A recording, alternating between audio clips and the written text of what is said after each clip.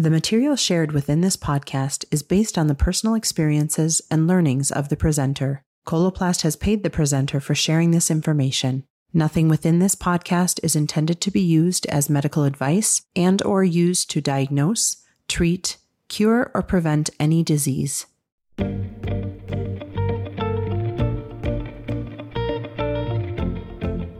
Welcome to the Coloplast Professional Bowel and Bladder Matters podcast, where we explore various important topics related to ostomies and continence. I am your host, Amy Daniels McClure. I'm a registered nurse with a doctorate in nursing focused on rehabilitation and a clinical consultant with Coloplast. What would it be like if you were to face a life-changing event so traumatic that it could define you for the rest of your days? That it could change what you do, how you do it, and call into question every dream you had ever dared to chase? What happens when you arrive back at square one? For Tricia Downing, a competitive athlete, life was about an active existence, freedom, and seeking out her next big adventure. That was until the day that tragedy struck and everything changed. Arriving in unknown territory, Tricia found herself relearning simple tasks, reinventing her life, and redefining able. In making her comeback to athletic training, Tricia took the lessons that she learned through her injury and rehabilitation to start her life. Realizing that life is like a sport, the training we do makes a difference between just being in the race and raising your arms with pride across the finish line. Embark on a journey of self-discovery and explore the essence of the human spirit with our speaker, as she shares how strength, courage, and perseverance changed her attitude from I can't into I can when faced with seemingly overwhelming challenges. Please welcome Tricia Downing. So you'd mentioned just on the psychosocial piece, which I think is really important to talk about, that transition home, inpatient, there's so much being thrown at you, you're almost in this like hurricane of crazy, Yeah. all your body systems have changed. You're probably mostly focused on that chair, and transferring and how you're going to get home and maybe a little bit of bowel and bladder, but rehab days are cut super short now. Yeah. And so maybe not a ton of bowel and bladder. And then you get home and there's that psychosocial piece of, wow, this is on me. Yeah. What was that experience like for you when you first got home, and where did you turn? For me, that was really the hardest part, because that was when it really sunk in, like, this is for real and this is forever. Right. For me, I really turned a lot to writing it all down and writing down how I felt. I mean, there was a certain amount that I could share with my friends, but again, like, I didn't have the big network of other people with spinal cord injuries. And so there wasn't really people for me to turn to and talk really candidly about what was going on. So I did a lot of writing, but I also feel like I just kind of did what an athlete would do and say, oh, I'll just suck it up. And, that catches up with you after a while. And so I think encouraging that kind of care or those kinds of services after discharge, I think, is really important. I mean, when you're in the hospital, you're just processing too much. Right. But when you get out of the hospital, I think that's really when that psychological care and necessity is really important. We've seen mental health become a huge topic, which is good for us now. But back when you got hurt 21 years ago, we weren't talking about mental health. And so I think it's really important in the rehab space that we remember how important that is for patients with spinal cord injuries, and maybe help at discharge.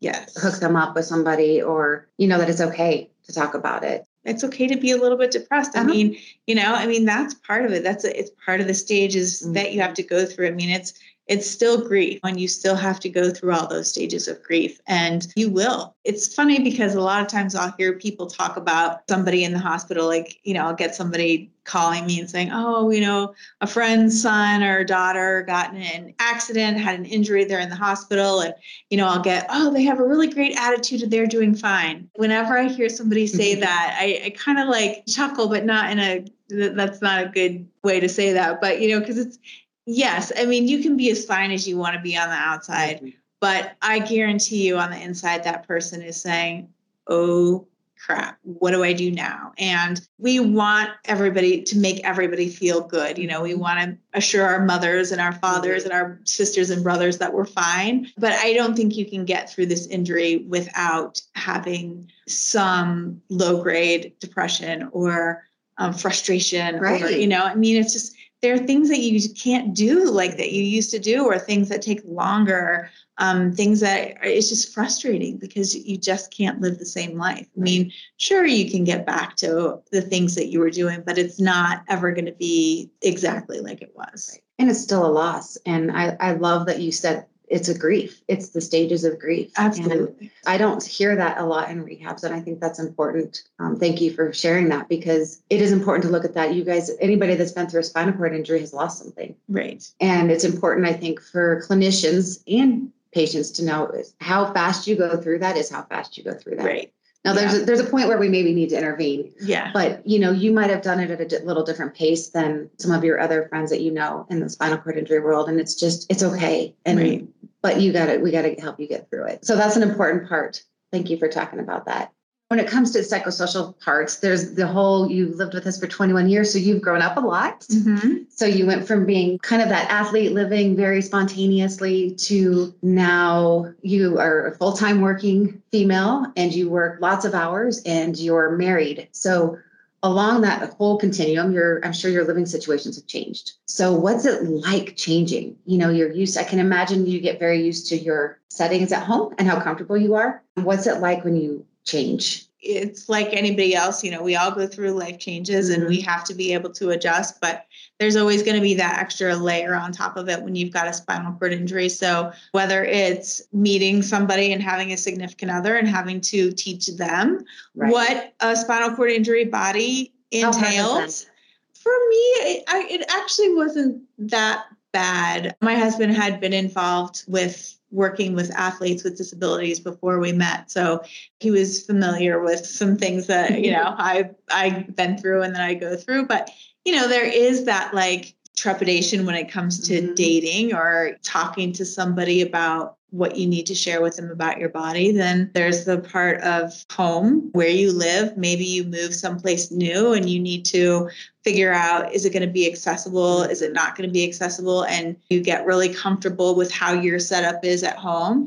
I'll find like when I go to somebody else's house who has a spinal cord injury, I'll be like, well, how do you live like this? You've got your bath bench like turned this way and you're this kind of space and not this kind of space. And so everybody has it differently. And you just really kind of have to figure out what works for you and then keep that as consistent as possible and keep that in mind, especially if you're moving to new houses. Carpeting, corners, door widths, all of those things are things that you never probably would have thought about before, but now are really important. And you got to ask yourself, can I live with the way this is set up day in and day out? And how did you when you moved into a new house, did you know right away? Or is it something that you had to kind of throw yourself in the new place? Yeah, we had already signed the papers and we got to the house. And that was when I realized that some of it was not going to be as easy as I thought. And I had a meltdown probably 5 days into owning the house. And I was like, we can't stay here. This isn't working.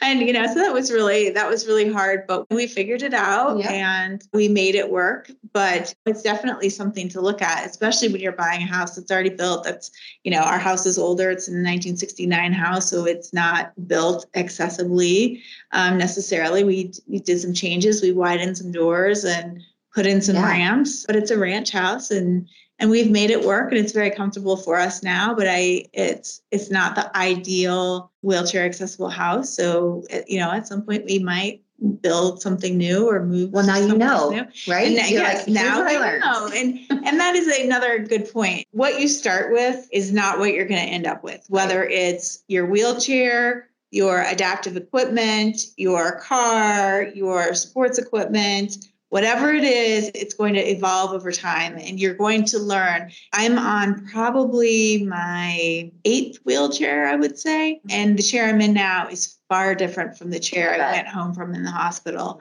Mm-hmm. And so you learn how you want to sit, how heavy of a chair you're willing to have. And that usually depends on if you're picking it up and putting it into the car or if you're going up a ramp or you have a lift. All these things that you change, I have a racing chair, but I'm on probably my 5th racing chair and everyone gets a little bit more fine-tuned. So it's a process and it's a journey. And that's one of the things you have to remember is that just because you bought something or have something doesn't mean that it has to be the one and only thing that you use. You can find something that will probably fit you better. Well, and I think that's a very positive way to look at it, Trish. Just because it doesn't work doesn't mean it's not going to work, and learn from it. What you guys learn about this house, you will make sure the next house doesn't have. Exactly. Right? And what's working, you keep that. Everybody's so willing to say what's worked and what hasn't worked for them. I think that it's, you can get really good information if you network within the spinal cord injury community.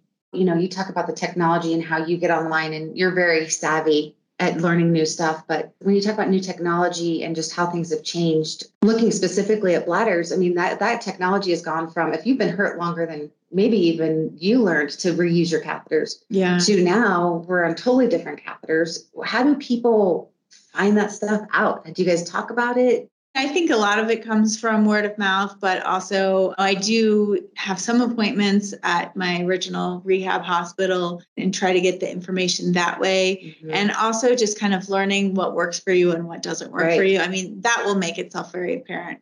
I did in the beginning reuse catheters, especially because that was at a time when my insurance wasn't covering my catheters. But, I noticed an increase in UTIs. And so then you got to say, okay, maybe this isn't working, and you got to figure out another way. So it's just being adaptable to change, which has been your whole life. Right? So speaking of change, one of the things that I think we take for granted as an able-bodied person is the spontaneity. What happens to spontaneity when you get hurt, when you have a spinal cord injury? You said I wasn't allowed to say the word spontaneity because it doesn't exist. Spontaneity is really not part of a spinal cord injury. I mean, you really have to be much more of a planner, whether it's spending a day away or going away for a week. You really have to look ahead, because if you want to rent a car, you need to make sure that they install a hand control. So you have to rent a car at least 2 days in advance, and you want to make sure that you have an accessible hotel room, and you want to make sure the airline knows that a wheelchair is going to be on board. And so you really have to think about what you want to do and really talk to people and not only ask about accessibility, but also explain to them what accessibility means. Because I've had people say, yeah, it's accessible. We just have one step to get in. And, and so they don't always understand that one step is the barrier. It is, the biggest barrier. And so I think that's a frustration that never goes away, because a lot of people don't understand what accessibility means, or they're not willing to be accessible, or they think it's a burden for them to have to change something to be accessible. So, it just means planning ahead and knowing that you have plenty of catheters when you go out the door. And what does that mean to you? Because you've said that a couple times. Like, how did you figure out how many to bring? I usually take 10 per day when I'm traveling, because that's typically more than I need. But like double what you need, just a few more than you need? It's just a few more than I need, probably, but at least 10 per day.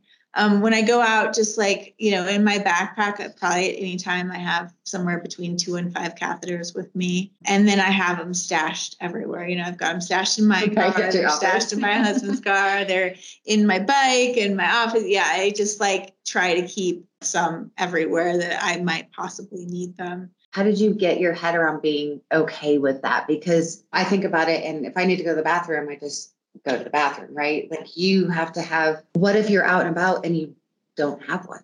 I think it's probably easier for females because we're used to it. We have to always have a tampon on us, right? So for us, it's probably not as big of a change as it is for a guy. But you do have to remember, because if you leave the house and you don't have a catheter, you're going to be in a lot of trouble. So it's just something that I think you just kind of program into your brain, always check your bag before you go out. Make sure you have everything that you need. Well, and I think you bring up a good point too, of if there's places in your life that you go to a lot, then you just keep them there. You have it in your bike. Yeah. I think that some people have it maybe at their friend's house if they feel comfortable with that particular friend that they see a lot. And that's an important adaptation that you can make when you're ready emotionally to make that. I think that's another thing that we can do on our end, is make sure that you guys feel comfortable with the products and how they look. If they don't look medical and they don't look weird, then you might be more willing to have them everywhere. So that's something that we can do on our end too to help. Absolutely. So keeping that spontaneity as much as you can. It sounds like you've probably learned how to be a little bit more spontaneous. Yeah, it takes time and work, but you can figure it out Right. so that you can be a little bit more spontaneous. Because I think spontaneity is important, especially with your quality of life and your husband. You know, there may be times where he just wants to go do something. You say it's not a word in your vocabulary today, but it is. Just knowing you've probably been able to figure that out. So thank you for talking about spontaneity. I know it's hard. What is the number one thing that, and this is going to be the last question for here, that really impacted your quality of life in the past 21 years? So you're now starting to age with your injury. We all are, because I'm your same age. So we're all starting to get a little bit older. What is the number one thing that you've done to impact your quality of life that you can pass on to another woman? To make it better? Or what made it worse and what did you do about it? I think the things that actually have impacted my quality of life the most is getting the Mitrofanoff surgery and having an ostomy. Yeah. Because now I have far less anxiety. I don't really need a bathroom. I can take care of everything. It makes doing something like going camping a no-brainer. Whereas before I would have been like, wow, how am I going to do a bowel program if I'm out in the middle of the woods? How am I going to calf it? And so things like that, that has made my life so much easier. And it's not for everybody. Not everybody wants to have an ostomy. Not everybody wants to have a Mitrofanoff. People might have different ideas of what kind of clothing they want to wear and how easy or hard it is to work around and deal with. But those are the two things that have actually made my life super livable, because I can go skiing and have 12 layers on, and all I have to do is get down to my belly button and I'm done. I don't have to take off 3 layers of pants to be able to calf. And so people just know that there's options, and that those options, they might seem bad. I had a meltdown the night before I went and had my ostomy surgery. But since then, it's like the best thing I've done. It's made me able to have the life that I have. So who exposed you to those? Who was it that gave you those options, those life-changing options? The Mitrofanoff I found out about from a friend, and the ostomy was, I had a lot of intestinal issues and things were just not moving correctly through my body. So it was kind of like, it became like that just had to happen. Yeah. So was it your GI doctor that kind of said, hey, this time? Well, it's good that it turned out positive. Yes. And I love that it's like the number, a big impact of your quality of life, because when you first got it, you were I was not happy. Not so happy. So that's good to hear that you are living well with both of your stomas. And yes. I wouldn't even, looking at you, Trish, I would have no idea. So thank you for joining us today. All right. Thank you. Thank you for joining us for this episode of the Bowel and Bladder Matters podcast, part of Coloplast Professional, where we believe clinician education related to ostomies and continence matters. For more educational resources from Coloplast, visit us at coloplast.us/professional.